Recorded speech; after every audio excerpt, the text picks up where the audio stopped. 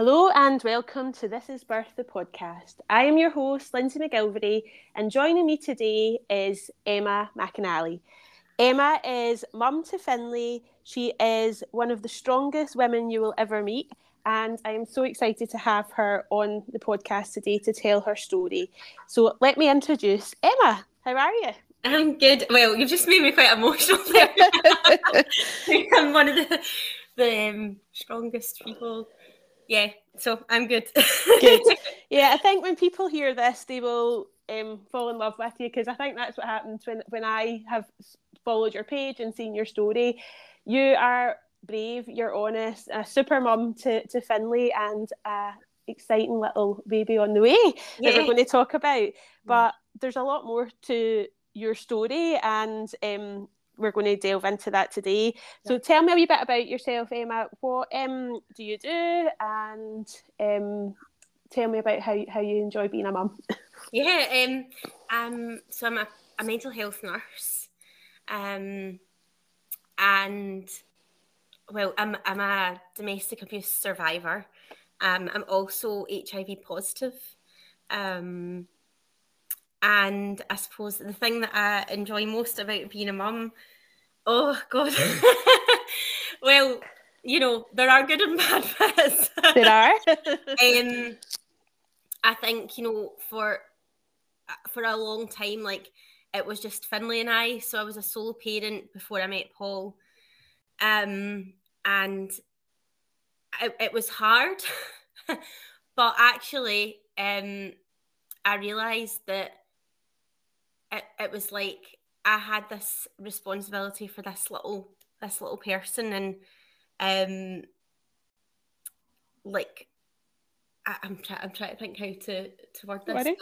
But it although it was tough, be kind of that realization that, like, oh my God, this is all on me. Like, you know, it was like I think what happened was Finlay ended up in hospital 2 Christmases ago.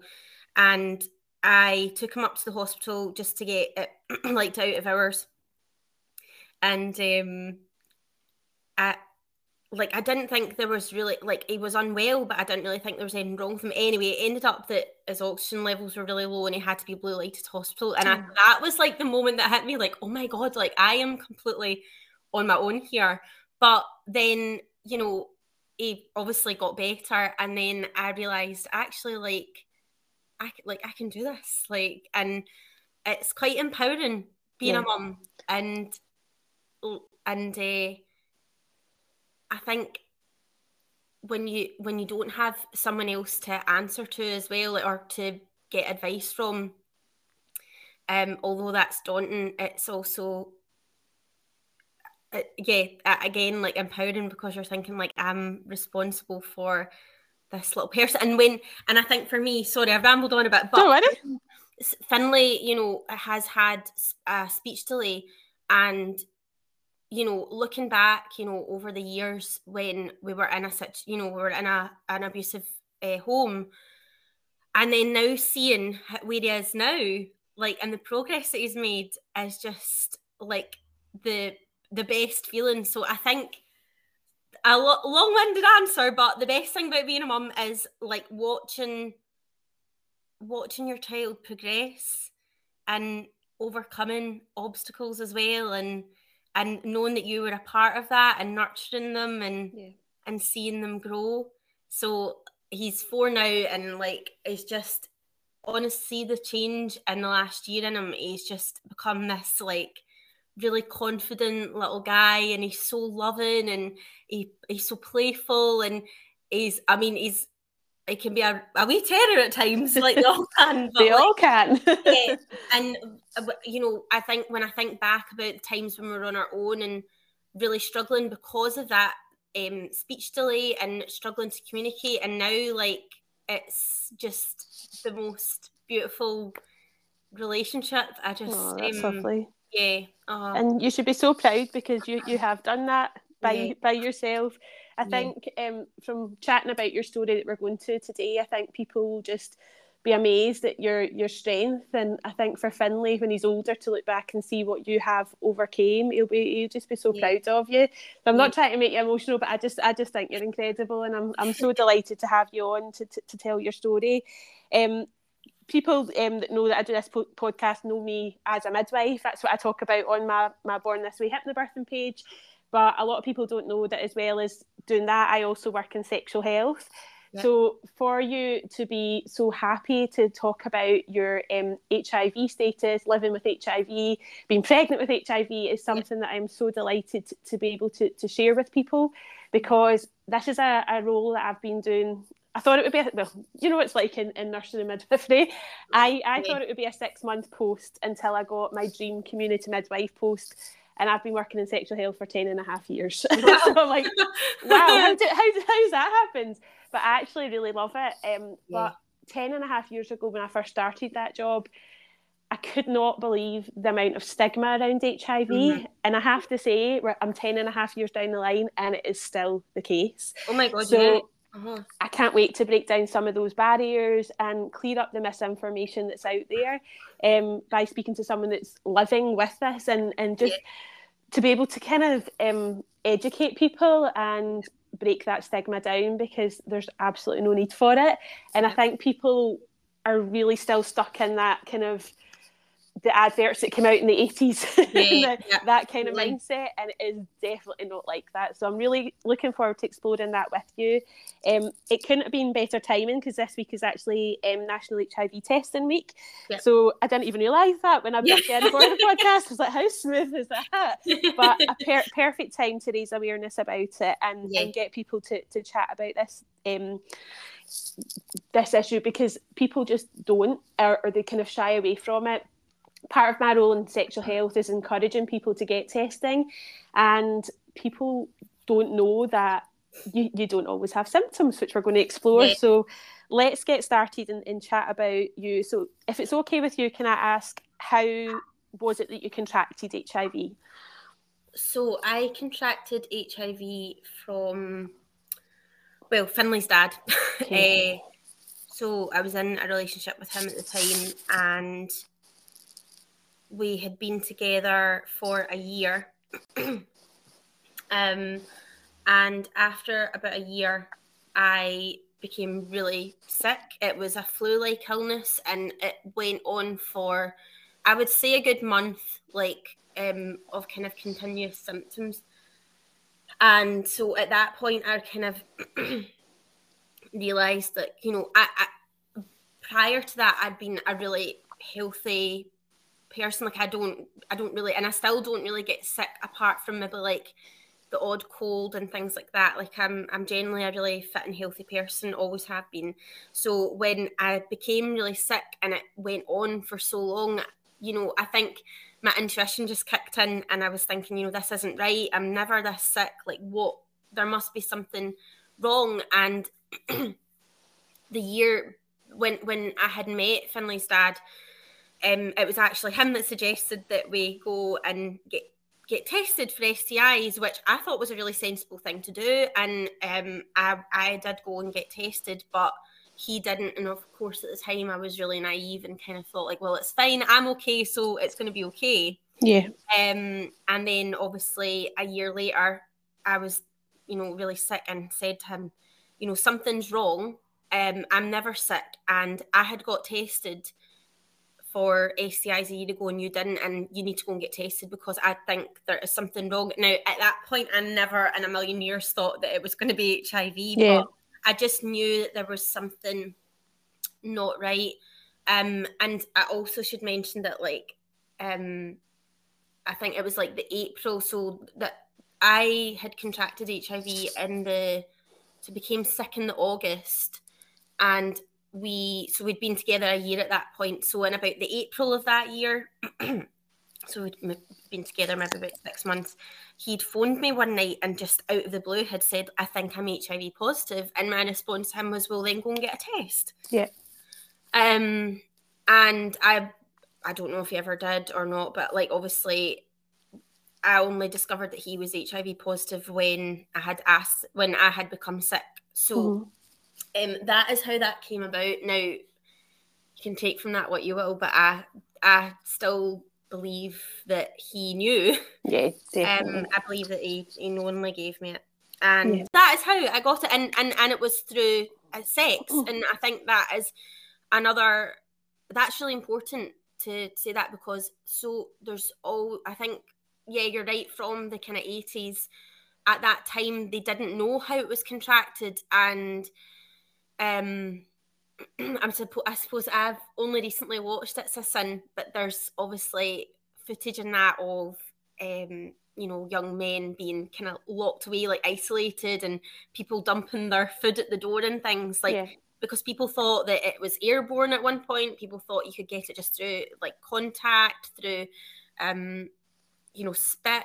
And there's still people that believe that to this day, but it's actually there's only a couple of ways that you can get it, and one is through sexual contact. And so that was how it came about for me. And I think it's so good to clarify that, because in my sexual health role, as I say, 10.5 years down the line of doing that job, I still get people. Mainly, we probably talk to people, we're trying to convince them that they don't have it, rather than they have actually had a genuine risk. So there's still things like, can you contract HIV by sharing a towel with someone? Can you contract HIV by using the same cutlery as someone who's HIV positive? And I just can't believe that that's still where people's mindsets are.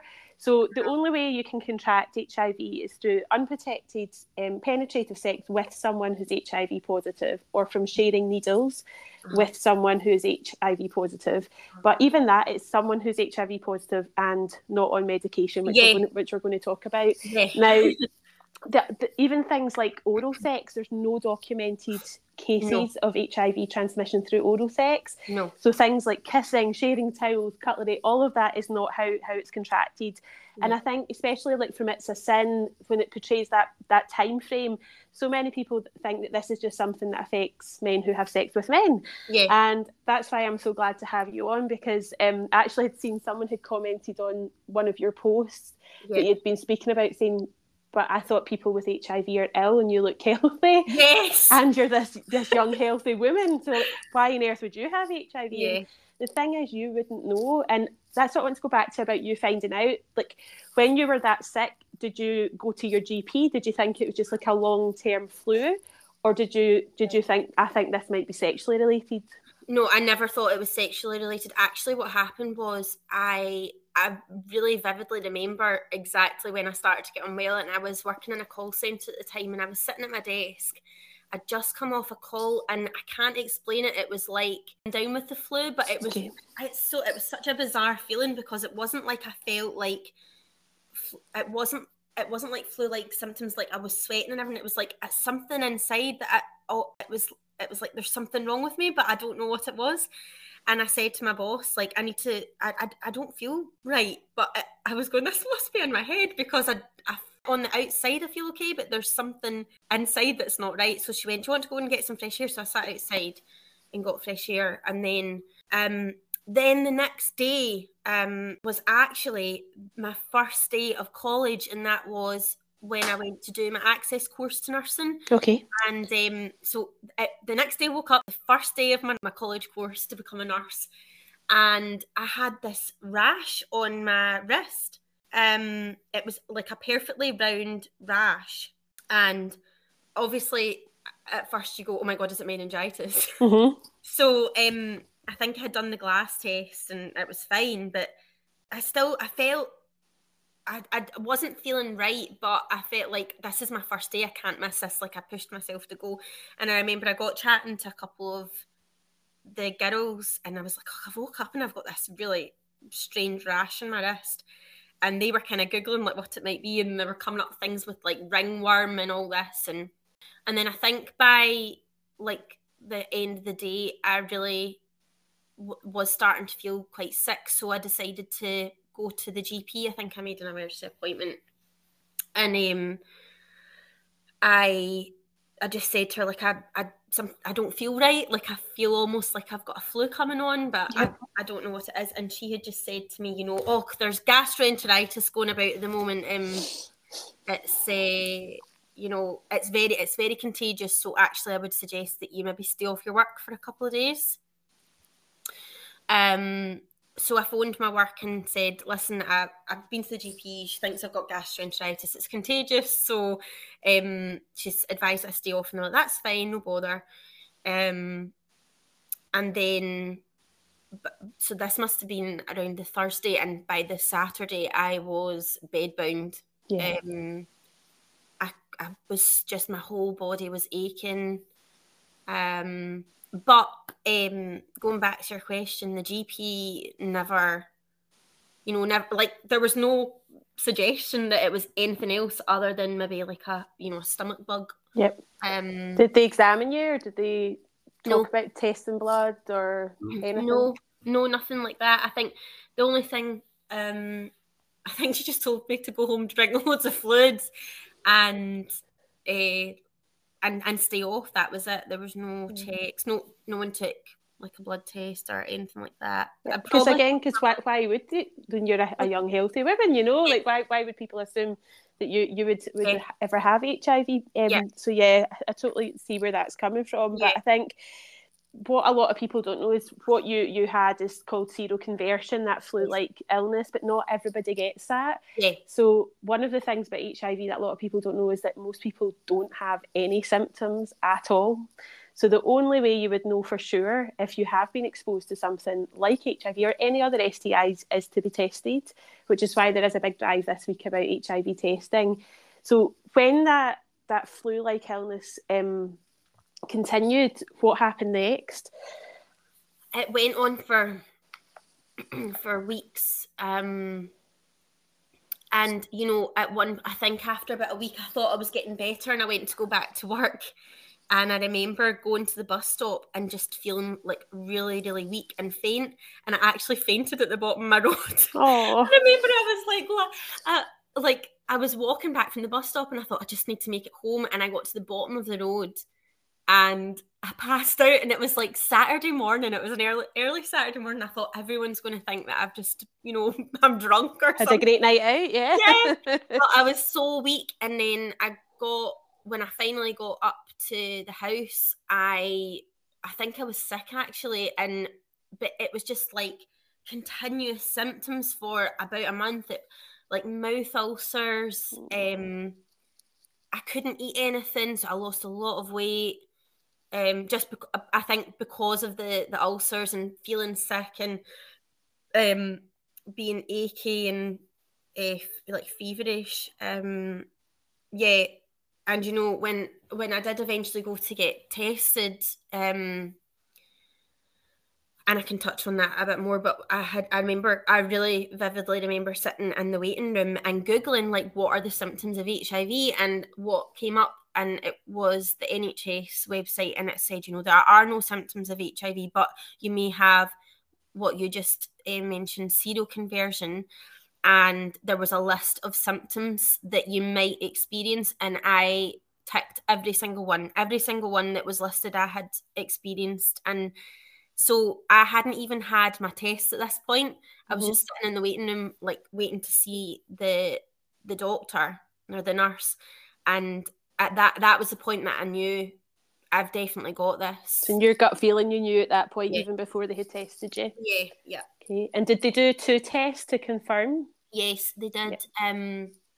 They did the finger prick test, which obviously tells you kind of within, I think it's like 15 minutes that you've, like, whether you're positive or not. But then they do like the proper blood tests and send those away to the lab just to confirm it. So I had that, and it's quite funny actually, because I have actually got a fear of getting my blood taken. Well, I've had hypnotherapy for it. Okay. I always had a fear of getting my blood taken. And it was like, long story, there was an incident that happened in my early 20s that kind of caused it. And I remember after that thinking, like, thank God I don't have to get my blood taken, like, ever. Like, I'll never have to. And then I think my mum had said, like, oh, you'll probably have to get it taken when you're pregnant. And I was like, well, that's ages away, don't you think about that? And then, you know, so going for that blood test was really, so I've already had a traumatic experience, and then I'm going to get tested for HIV, and then that's traumatic as well. Absolutely. And then finding out, you know, you're HIV positive and you're going to have to get your blood taken every 6 months for the rest of your life. So it's a lot to adapt to, isn't it? Yeah, were you on your own when you got your diagnosis, or did you have someone with you? No, I was on my own. Well, it's a lot to take in. Yeah. Did they put you in touch with any kind of support services or resources that you could reach out to? Because it's a massive shock to be told something like that. I remember getting like leaflets and things, and it was like at that point you were kind of more closely monitored. So it was like, so I had gone to the Sandyford in Glasgow to get my test, and then because I was positive, then I got kind of transferred to the Brownlee, which is where I receive treatment now. Yeah. And they were amazing, and like I remember that it's kind of a bit blurry, but I definitely remember being well supported by them. Good. Like even that they had got me to, there was a guy who ran the peer support group at the time. I remember chatting to him, and so yeah, there was loads of people there, like if you needed to chat. And also my specialist nurse, I don't know why I said nursed there. Claire, and I still have contact with her today. She was amazing because she was meeting up with me regularly, just checking in to see how I was. So I do feel like they maybe didn't refer me on to like any kind of organisations like Terence Higgins Trust or things like that, but they were there to support me. And the thing was as well, I think they probably also thought that like, well, I was in a relationship. I was in a relationship with the person that infected me. Yeah. So I think in the beginning they kind of assumed that I would get support that way, because obviously he had been diagnosed as well, but the reality was very different. Yeah. And how did you feel to be told that? Was it something that took time for you to digest? Was it something because you had kind of read the symptoms that you thought, oh my goodness, this is what I have? Do you feel that your mind did catch up quite quickly? No, I think it's taken me a while to actually accept it. Yeah.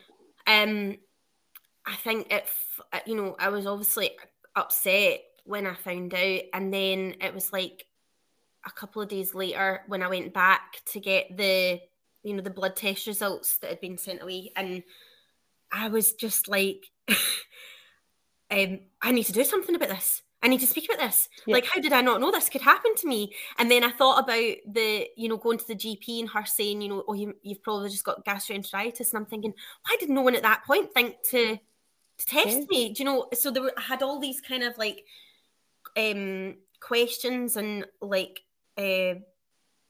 I suppose I felt like I wanted to do something, like I wanted to speak out and make change, and that's exactly what you are doing. Yeah, now incredible. And it was like at that point I had this like little bit of motivation, but then obviously because of my circumstance at the time, that was shut down really quickly. And over the years, like I've had little bits where like I had met people from HIV Scotland at one point, and on World AIDS Day they would go to the Parliament, and there was like a kind of a gathering, and that was great to meet people through that. And so you would come away feeling a little bit empowered, but then obviously being in an abusive relationship, that was very quickly shut down. So it was like every time I thought I was maybe getting somewhere and accepting things a bit more, like something would happen, and then I would think, oh no, like I need to kind of just go back in. And that includes, negative comments that were made,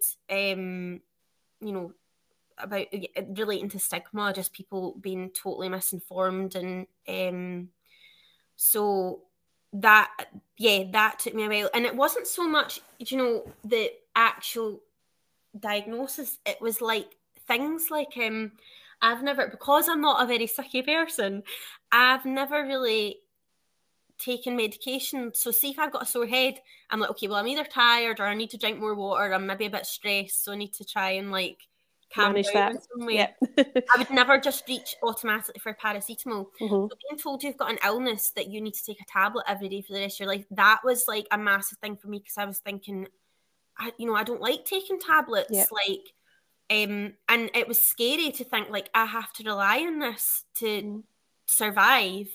So that took a while to get my head around. And I suppose I'm trying, there was, and the stigma, that was the biggest thing, was, I've always been someone who speaks really openly about things, and being told that you've got that, and I just immediately thought, like I can't tell anyone about this because they might say something negative or wrong, that's then going to upset me, and they maybe they might then treat me differently, yep. or they might not understand, and there were times like that, especially being, because I was at college at the time when this happened, and it would come up in conversations, not because anyone knew that I was HIV positive, but that was just what kept coming up. And some of the things that were said were absolutely disgusting. And I remember one day someone saying something like, oh yeah, you need to wear goggles because you don't know someone's got HIV. And I challenged that, and I was like, no, that's wrong. And they were like defending it and going, no, it's right. And I found that really distressing, trying to get people to listen.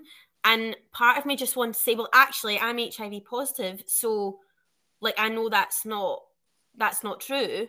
And there was always that fear of, if I said that, then someone would then take that the wrong way. Yeah. And what reaction would you get from people? And mm-hmm. you just wouldn't know. And I think especially being in a relationship where there was domestic abuse, I'm sure mentally you felt like you were very trapped, that you couldn't speak to people. And obviously there's a lot of abuse that's going on, but I think feeling trapped and feeling very isolated and feeling that there's no other way out apart from being stuck in this relationship with this person that's done this to you must have been hard to then find ways to be able to talk to other people about it, because it was almost just like this little bubble that you were stuck in, which is really, really difficult. So how soon after your diagnosis did they put you on to treatment? I didn't have to go on it straight away because they knew that I had literally just contracted it. So when I had eventually, obviously, my abuser had like found out that he was HIV positive, and this was about October. So that's when I had found out that I was positive, and they can tell from your results kind of how long you've roughly had it for, and they knew from my results that I'd just contracted it, and obviously I knew I'd told them that I'd had those symptoms in the August, so they knew that I just contracted it. So they had said, there's no rush to start medication, because actually all my results were kind of, that they weren't scary, if you want to use that word. So like, how, for example, they reckon that he had it between 1 and 3 years. So there was more of an urgency for him to start medication, whereas with me, they were like, they weren't as concerned about starting me on medication immediately. So it was quite good in a way, because that also allowed me to get time to get my head around my diagnosis. Process it a bit. So it wasn't like, right, you've got this, you need to do this, you need to do that. It was all quite a gradual thing. So again, people, I don't think they realise that it's like any other virus that you've been exposed to, so your body will try to fight it off. So some people don't need medication right away because their immune system's working really well to keep the virus under control. But then it gets to a point where that might not happen for some people, which is where the amazing medication is going to come in. And that's how, so I guess there are people that will have it for so long and not know, because actually you're still, you're right, your immune system's still functioning all right, but then it's over time that's when it would start to get worse, and you would maybe experience more kind of illness. And but for me, I'd only just contracted it. So I remember meeting with my consultant and kind of going through, like, there was various types of medication, and I settled on one, and I think you can take up to like 3 tablets a day, but I just wanted one. I just wanted one a day. So I decided what medication I was going to take, and then they had said, you know, like when would you like to start taking it? And I had said that I think I had some time off of college over the Christmas break. Yeah. And I said I'd like to start it then, because I thought, if, you know, it's funny because I remember saying, like, oh, in case there's like any side effects or anything, then it would be good just to have that time to get used to taking the medication. But I don't think I actually thought or that would be an issue. But I mean, it wasn't a massive issue, but I did experience insomnia and kind of like nausea as well. I wasn't ever sick, but yeah, it did take, I would say, about maybe a week to adjust to it properly. Okay, and is it that same medication you're still on now? Yeah, yeah. Because I know some people, it can be a wee bit of trial and error to find something that they don't react too badly to, or that helps keep the virus well under control. Yeah. So how long have you been on that medication now then? Oh gosh, about, 6 years. So I was diagnosed 6 years ago in October. And part of me is like, is that right? I'm sure feel like a long time. 2016 I was diagnosed. Yeah. So I would have started my medication 6 years ago at Christmas time. Wow. Yeah. Well, and tell people that are listening, what does that mean for you? So you take one tablet a day, and you get your bloods checked every 6 months. But just now, currently, you're undetectable. Yes. So can you explain what that means for people that don't know? It means that I can't pass the virus on to anyone else. So I can have unprotected sex. Obviously, like Paul knows my status, so so he's not at risk, and it also means that I can't pass it on to baby as well. So like Finlay, obviously I was HIV positive when I had Finlay, and he's negative.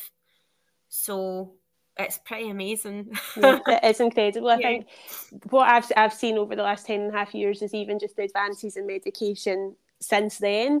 So even there's like PrEP nowadays that people can take, which is a pre-exposure prophylaxis that people can take to prevent the risk of being exposed to HIV. The medication nowadays, most people who are on it, it keeps the virus so low in their system that it's undetectable, which means untransmittable to other people.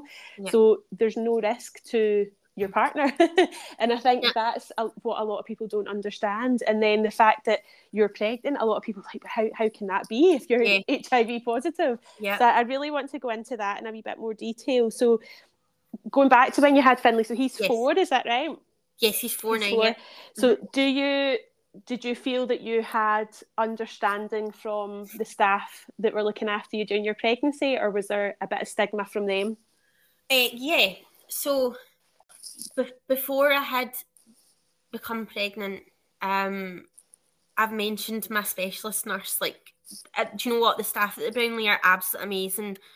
And I'm mentioning Claire specifically just because I remember having conversations with her about, you know, I want to have children in the future and what that meant. And basically she said, like, you can have children and you can breastfeed and you can do anything that you want. You're just as normal as anyone else. So I love her. She sounds amazing. She's amazing. Yeah, she was amazing. Really supportive. Like the staff are brilliant there. So obviously when I fell pregnant, I wasn't worried. Like, I had no worries about anything. I just thought, like, I felt like everything was going to be normal. Princess Royal, that's they are actually a centre of excellence for treating, or I suppose what would it be, treating women who are pregnant and HIV positive, or like that. So that's where it's recommended that you would go. Okay. For your maternity care if you're HIV positive. So I did not have any worries or concerns. I thought, okay, well, they know what they're doing, because that's where I'm supposed to go. They obviously have loads of knowledge about HIV, and also I knew that, like, the staff at the Brownlee link up with them, and they have obviously MDT meetings and things. So I thought there was no there would be absolutely no worries about their knowledge or expertise. So anyway, I think when I had gone for my first appointment there, I had a midwife, and she wasn't my assigned midwife. She just happened to be doing the appointment that day.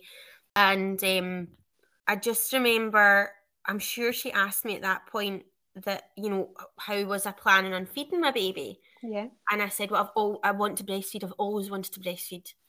And I knew, and I'd been told by the Brownlee that would be an option, but there would be kind of extra precautions that would need to be taken if I chose to do that.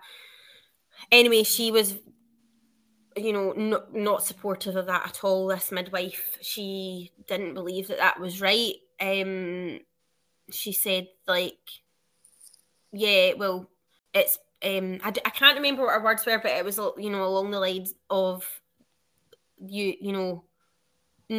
should really be bottle feeding your baby. Do you know, it was like I was being completely discouraged from even considering breastfeeding. Yeah. And I think when you have been given a diagnosis, like being told you're HIV positive, I imagine the amount of reading into things that you would have done would have been a lot. The fact you're a nurse, you're used to evidence-based care, you're not ever going to do anything that would have put you or your baby at any risk. So it's not a decision you would make lightly to get pregnant unless you knew it was safe, or to breastfeed. And I think feeling that you're not getting that support, or feeling that somebody's got an opinion that's different to what you feel's right, is difficult, really difficult. Yeah. And that had a real negative impact on me, because then I was going up regularly for appointments, and I'm sitting in the waiting room, and there's posters all around the waiting room saying, breast is best and all this. And I'm thinking, that's the message that's been put out there, but I'm being told completely differently. And I felt, and it's mad, because there's so much in social media about women actually in general feeling pressured to breastfeed their baby, and they maybe don't want to, or, and it should be your choice how Absolutely. you feed your baby.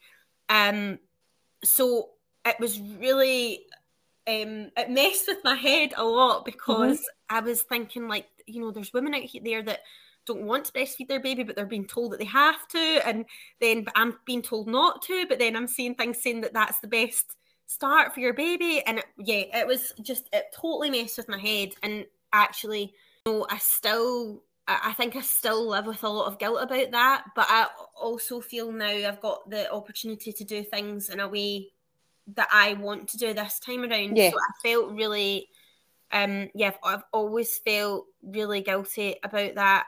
So that was the first kind of situation that I came up against. And after that, I never really had any negative experiences during pregnancy. I then met I didn't see that midwife again until I think my final appointment before I gave birth.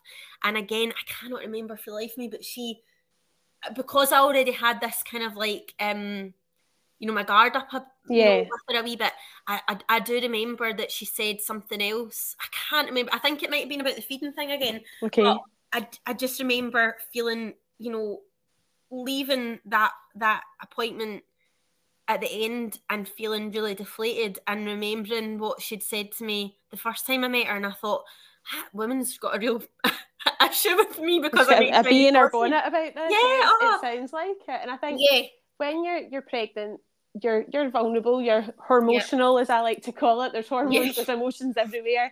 What you need to feel is listened to and respected, and be given information so that you can make an informed choice about things, rather than somebody almost kind of belittling you or making you feel like, oh, we know best. And that is not what you need. So I'm really excited that you have another opportunity to be able to do things your way. Was there any limitations to your options for birth? So I obviously know this, but it's just so you can share it with other people.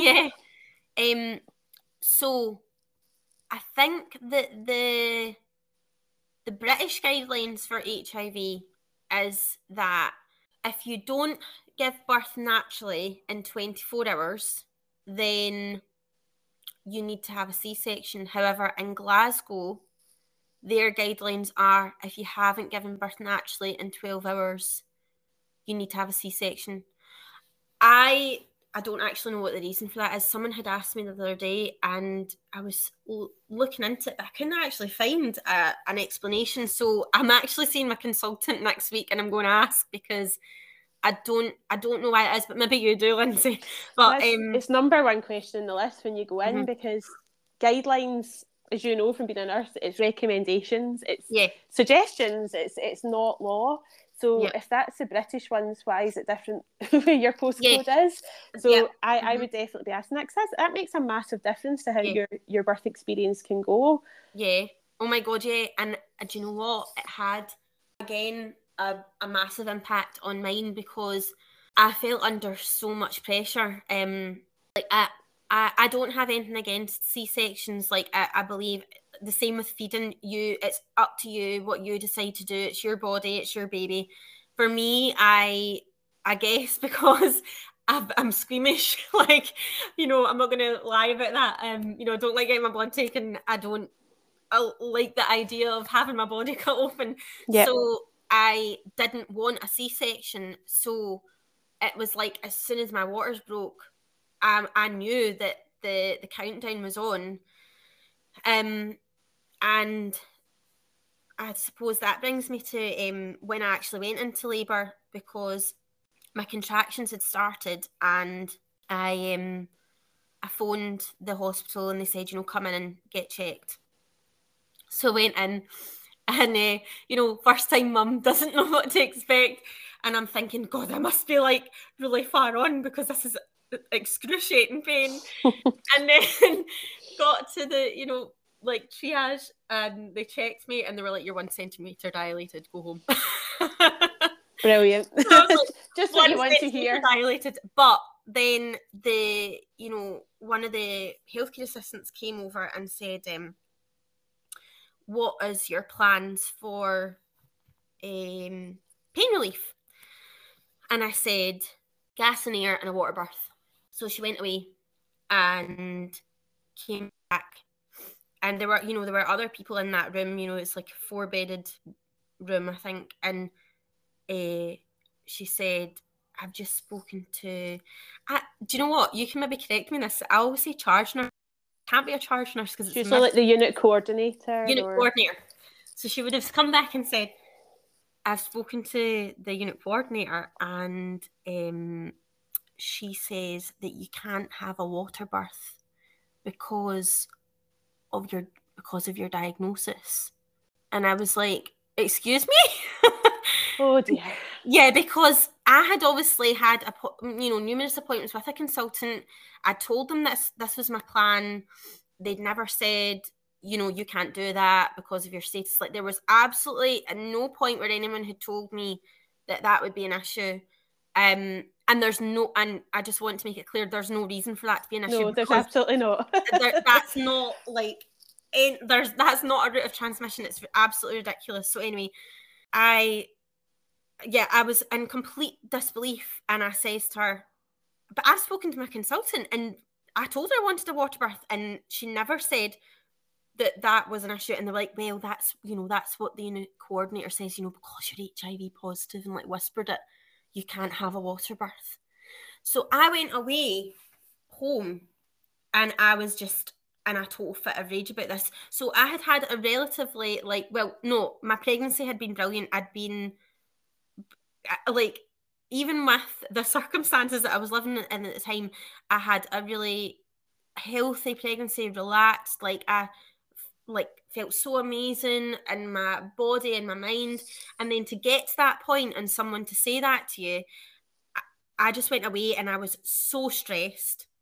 And I remember thinking that when I went into labour, I wanted to be well rested. I wanted to have, you know, a good sleep before it and everything. And I went home, so it was like 1 a.m, and I was up to high dough. I was like ranting and so angry, and I couldn't sleep. I was trying to sleep, but I couldn't. So by the time my waters broke, like I just remember feeling exhausted. And then obviously I was going back up to that hospital and I was ready for a fight. Yep.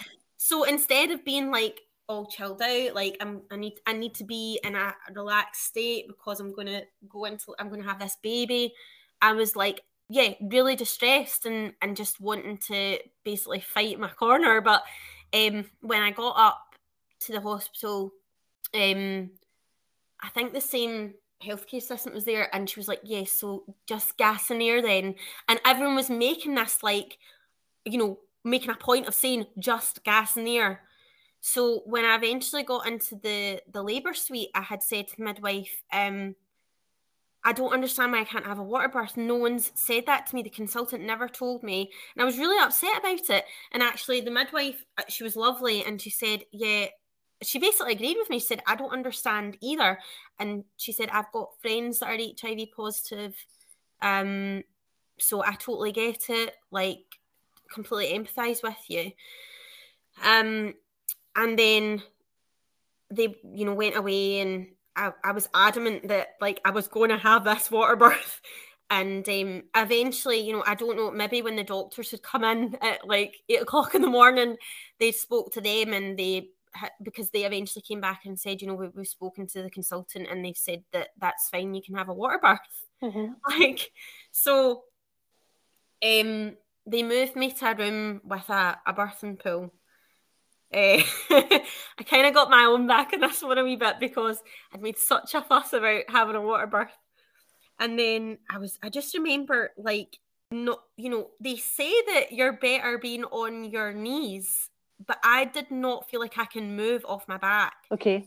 And eventually, you know, I was like, when can I get in this pool? And they were like, well, we're just waiting on you. And I do not remember anyone saying to me, like, that's it, ready for you, like, you can get in. Maybe that didn't happen. Maybe it did, and I was just totally in another place. But so I was like, okay. So, like, got into this pool, and I was in it for about a minute, and I just went, get me out of here. Didn't like it. This is awful. Because, you know, like, this is the one thing that I see when people, or maybe when you're talking about, like, labour, like, I always remember growing up saying to mum, you know, what's it like having a baby? And she would always say, oh, you know, it was really tough, but, like, you know, at the end you've got this, like, little baby in your hands and you just forget all about it. No one says to you it feels like you're doing a massive poo. Like, so when I got into the pool, I do. If you get to that bit in your hypnobirthing course, I do. I was like, yeah. No one told me this is what I was going to feel. But like. You must have been quite close to birth at that point. So when I got in the pool, I just felt like, oh my God, I'm going to do a massive poo and everyone's going to see it. And I don't like this. I don't like this feeling. And also, it wasn't even warm. It was like totally lukewarm. Oh. So not very inviting. No, it wasn't. It wasn't at all. It was like, get me the hell out of here. So the water birth didn't go through, but it was kind of karma on their part, I think, because they were like so adamant that I wasn't going to have it in the beginning. So I didn't have the water birth. And I got to the point where it was about 1 o'clock in the afternoon. So my waters had broke at about 4 in the morning. Okay. And this was like 1 in the afternoon. And I remember the week before I went into labour, my friend, she had her little boy was 4 months old at this point, and she'd said to me, like, Emma, like, see the point where you think that you can't go on anymore, that is the point where you're about to give birth. And I had completely forgotten this conversation, and it was 1 o'clock, and I just turned to my midwife and I was like, I can't do this anymore. I'm exhausted. You'll need to give me something. And I had said, under no circumstances did I want an epidural. I really didn't want it. I didn't want a C-section. I didn't want an epidural. Yeah. And I said, I don't think I can do this anymore. You're going to have to give me an epidural. And she, you know, everyone was like, what? Like, you said you didn't want this. This is the one thing you said you didn't want. And so obviously, you know, they had like this statement you need to read. And I was like, I don't want to read it. Just do it.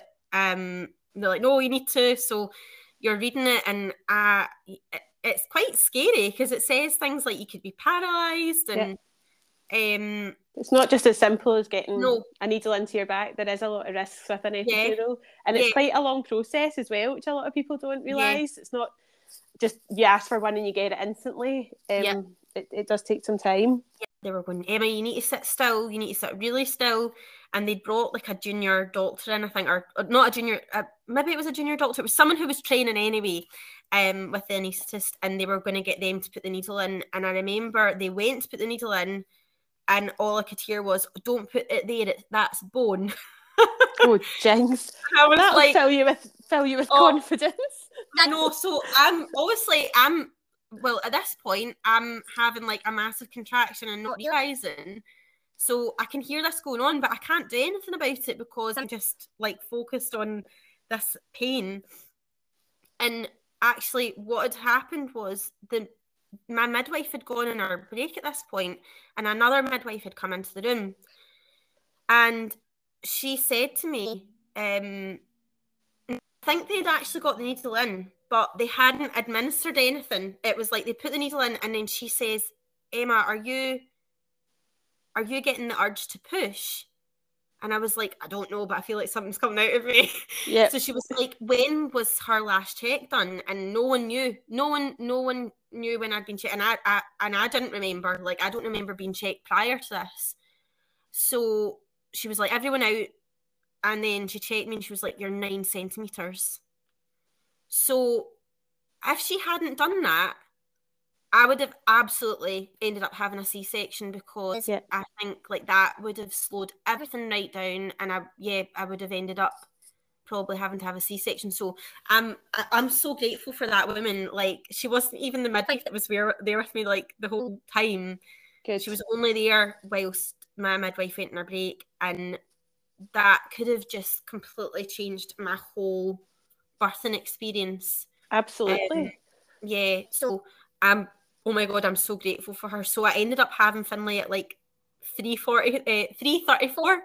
Wow. So I had like 26 minutes or something like that until they would have probably had to start considering a C-section. Wow. So I was really lucky. And like, you know, at the time, I didn't realise kind of, it wasn't until after, I suppose, when I think back about these little things, I'm like, oh my God, like I was so lucky, because that could have all gone completely differently to what I had wanted. Completely. But I also feel like things like, you know, the going up to the hospital and being told you couldn't have a water birth, like all that had put a lot of stress in me. And I think that also changed maybe my mindset as well, because I remember feeling quite chaotic and not really, and almost not having control over my body. And just, I suppose, like, well, you're so focused on the pain as well, because for me to turn around and go, I want an epidural, which is something that I really didn't want, and then ask for that, I feel like I just wasn't in the right headspace and I wasn't making the right decisions. Everything you're saying makes complete sense to me. And Emma's going to be doing my hypnobirthing course. She's not started it yet, but when you watch it, it'll all make sense. So what impacts our bodies working and being able to labour is the fight or flight process kicking in. And when adrenaline kicks in, your body thinks it's under attack. So the last thing it's going to do is let you birth a baby. It diverts all the blood and oxygen elsewhere so that you can get out of that dangerous situation. So first of all, to have a time pressure on you to be a certain stage by a certain time, your cervix does not respond to a time pressure. It does what it wants to do. And then that really kind of awkward moment of being told that you can't have this, you have to do this, is definitely a massive spanner in the works, because suddenly your plan in your head that you knew you were going to use to cope has been ripped away from you. So no wonder you were angry and stressed, and that's not going to let your body think it's safe to birth your baby, so it would just shut down. But I think the fact that you managed to do it in that time, I honestly take my hat off to you. But there was a lot of hurdles to overcome along the way. That's why I'm just so excited to be able to support you with the course, because I think obviously now you've met Paul, you've got your fairy tale, as I like to call it, fairy tale ending. You've met this lovely guy, and you've got a lovely little baby cooking away nicely at the moment. So for you to prepare differently this time and doing it together, and just knowing that the relationship's different going into your labour this time, is going to be a completely different experience, but you're going to have so much knowledge, information, tools to help you manage it. Yeah. That phase of labour where you lost it is normal. Mm-hmm. It's called transition, like your friend said. So even in the course I'll teach Paul a tip to get you through that moment. But yeah, everybody asks for an epidural at transition. That's when it all goes out the window and you don't think you can do it. But speaking as a midwife, that is the bit we wait for the whole labour. Like, we're busy doing paperwork, we're getting things organised, and when you hit that wall where you think, I can't do this anymore, we go, let's have a baby. That is what we wait for. So even just to go into it differently this time and have so much tools and techniques, but I think even you doing this a second time round, you will have so much more confidence because it is the second time you're doing it.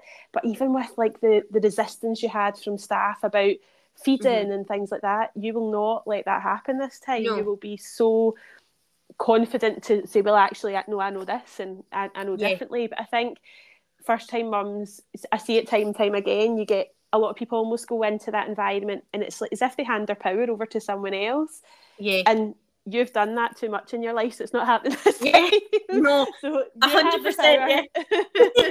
You have that power this time, and I'm so excited to look what you did the last time. You absolutely rocked your birth under a lot of pressure. So I'm really excited to hear how it all goes this time. But also just giving you some tools to stay relaxed, stay calm, and even if you do have a wobbly moment or you do feel adrenaline rising, you'll have tools to get the calm back. But also Paul will have tools to support you with that as well, which I'm really excited for.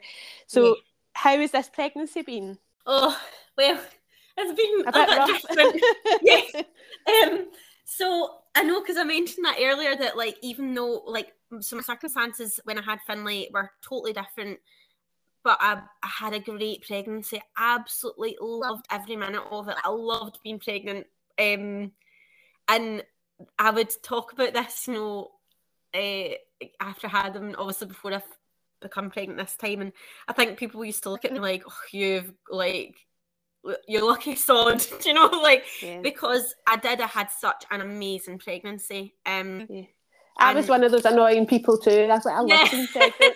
And people are just like, no, it's horrendous. What are you talking about? And I just remember thinking, like, well, how come there's all these people that have had like really like horrible pregnancies? Like, I loved it. I absolutely loved it, and I just thought, like, I want to do this again. Like, I just loved it. And obviously there was a time when I thought I'm never going to have any more kids again, because I didn't think I was going to meet anyone ever again, and that made me sad, because I thought I'm not going to get to experience that amazing feeling again. And so everything, I think, obviously everything was fine at first. I found out I was pregnant and I was excited, and then probably by about week 8, and it was the same with Finlay, because I had a wee bit of nausea with him in the first trimester, but nothing like serious, like nothing that was debilitating where I was off sick or anything like that. Like, I got through it. But this time I just feel like I've been so unwell. So I felt really, really sick. A bit of sickness in the beginning, and then like just, sore heads, and waking up every day feeling like I was hungover and exhausted. And then just kind of before Christmas, I still don't even know what it was, but I got a cough, and I had a cough. I've only really just got over it. So I was off work for about a month or so as well. But I've just generally not felt good. And obviously that's impacted my mood and things like that as well. It would do, yeah. I felt a bit lower this time around. But now I'm 21 weeks pregnant now, and I definitely feel like I've kind of come out of that period, and I'm starting to enjoy things a little bit better. Good.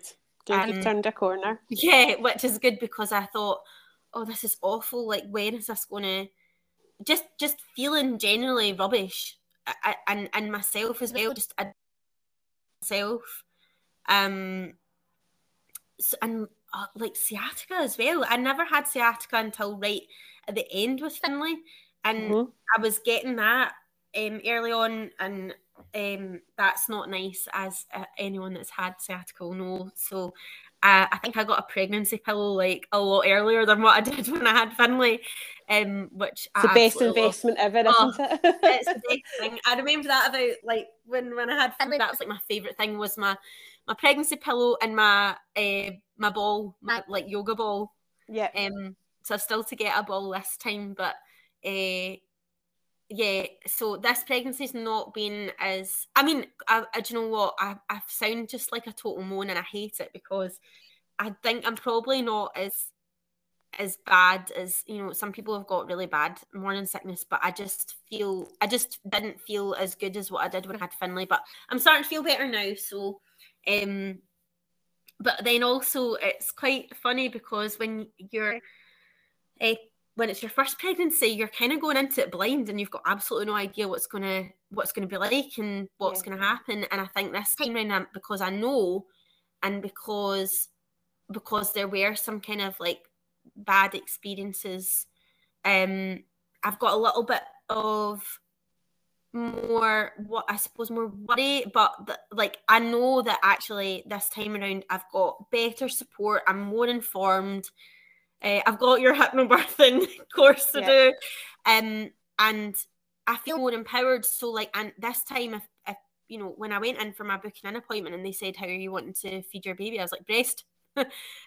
Breastfeeding. Like, so I'm more sure of myself this time around. Good. But so I'm going to be fine. You still have, you know what it's going to be like, and scary, but I think even when you've done it before, it is still the unknown because it's a different pregnancy, it's a different baby. You don't know how it's going to go, and I think that's the one thing about birth. It's unpredictable, but that's why I feel like that's why I do what I do. Like, birth education is so important because what my course does is prepares you for every possible eventuality, the plot twists, all those little hurdles that you think, oh, I didn't even know that was a thing. So like then you can decide, I'm happy for this, or no, actually I don't want this. This is the plan I want to do. And then no matter what way, it's giving you that sense of control back, which a lot of people feel is lost in pregnancy and birth. But no, absolutely, you're the boss of your birth, and I know you're absolutely going to rock it. And I can't wait to hear how it goes because I think it'll be amazing. So I just hope that the rest of your pregnancy is a bit easier. The relaxation and things you'll get access to will really help with your mindset and just get you feeling excited about meeting your gorgeous wee baby.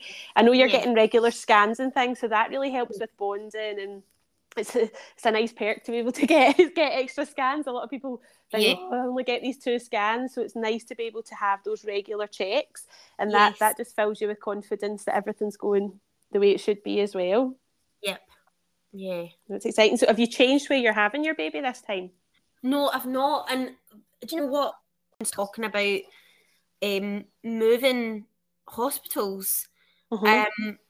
And then part of me is like, why does no one want to go to the Royal? But I think for me, I've got this fear, like if I did go to a different hospital, even though I know I had, there were a couple of, bad things that happened, I still feel like they know more about maybe HIV than maybe somewhere else would that's not like kind of they have that knowledge, and they're supposed to have the knowledge and supposed to have the skills, which I do believe they do. It's just there's obviously a couple it's not as informed, but and actually I had spoke about that with the midwife just when I'd gone up recently, and they had said, yes, that's true, we are sending. The thing is like that there's the SNPs team, they specialise in that, whereas when you've gone into labour, there's probably been people that maybe don't have that training, which is disappointing. But I just feel like if I went, I've got this fear that actually no one would have the knowledge, and but like starting from scratch again. So I think just to stay where I am, and although when I've seen one of the hospitals recently, and they've got beautiful birthing rooms, and they've got like the galaxy light in them and everything. I'd shared something about Paisley have invested in some new lights. Yeah. It looks really inviting. Like yeah, I thought, but you can do that, and that's so when you do your hypnobirthing course, you'll see that you're in. It's four walls at the end of the day where you birth your baby. But the most important thing is you feel safe where you're birthing your baby. Yeah. And I think that this time round, even support wise, is going to be completely different. You're going to feel safe before you even enter the room, but you can do whatever you want. It's your room. You can put LED lights, you can have nice smells, you can have music. Like, it's your space. You can transform it to be whatever you want it to be. And it's I think a lot of people don't know you can change your mind about where you birth, but I think it comes back to where do I feel that I'll be supported in the best way. So I think it sounds like a great plan. So I just want to wish you all the best for the rest of your pregnancy. Obviously, you can reach out if you need anything. So to end the podcast, I just want to ask you a couple of questions. So I want to ask, what is the one piece of advice that you would give to a new mum? Oh my goodness. I think I would say, because for me, I didn't actually have a birthing plan like in place. It wasn't like set in stone. I remember thinking like there were things I didn't want to do, like I've spoke about. I didn't want an epidural, I didn't want a C-section, but I did also go into it with an open mind, like, like I don't know how this is going to go, so just prepare for anything. So I would say that like, don't get fixed on this is what I want, like this is how I want it exactly to go, because you just, like you said, you just don't know like what's going to happen. So I would say don't get too fixed on a birthing plan. Like, just maybe go with the flow, but also from my experience, like I didn't feel empowered to kind of speak up for myself and take control. And I think like that's really important. You were saying that as well, that it's your body at the end of the day, and like no one else can make decisions for you, and don't let anyone pressure you into doing something that you don't want to do. I love that. And what is the best piece of advice that you have been given as a mum? Oh wow, best piece of advice. Well, do you know what? Like, there were so many times where I would be worrying about this work needing done, and like all the things that needed done, and I wasn't just like enjoying spending with family. And I remember I would get stressed about things and be like, no, you know what? Just, you need to let it go and just enjoy this, because you're not going to get these moments back. And I think that probably I maybe didn't listen to it all the time, but everyone always used to say that to me, like, you don't get this time back and it goes so quickly. And it's so true that because now he's 4.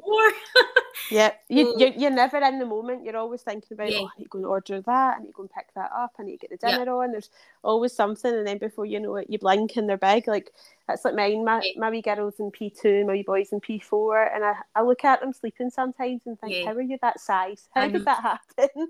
Because it does go so fast. It really does. I want to cherish every wee moment.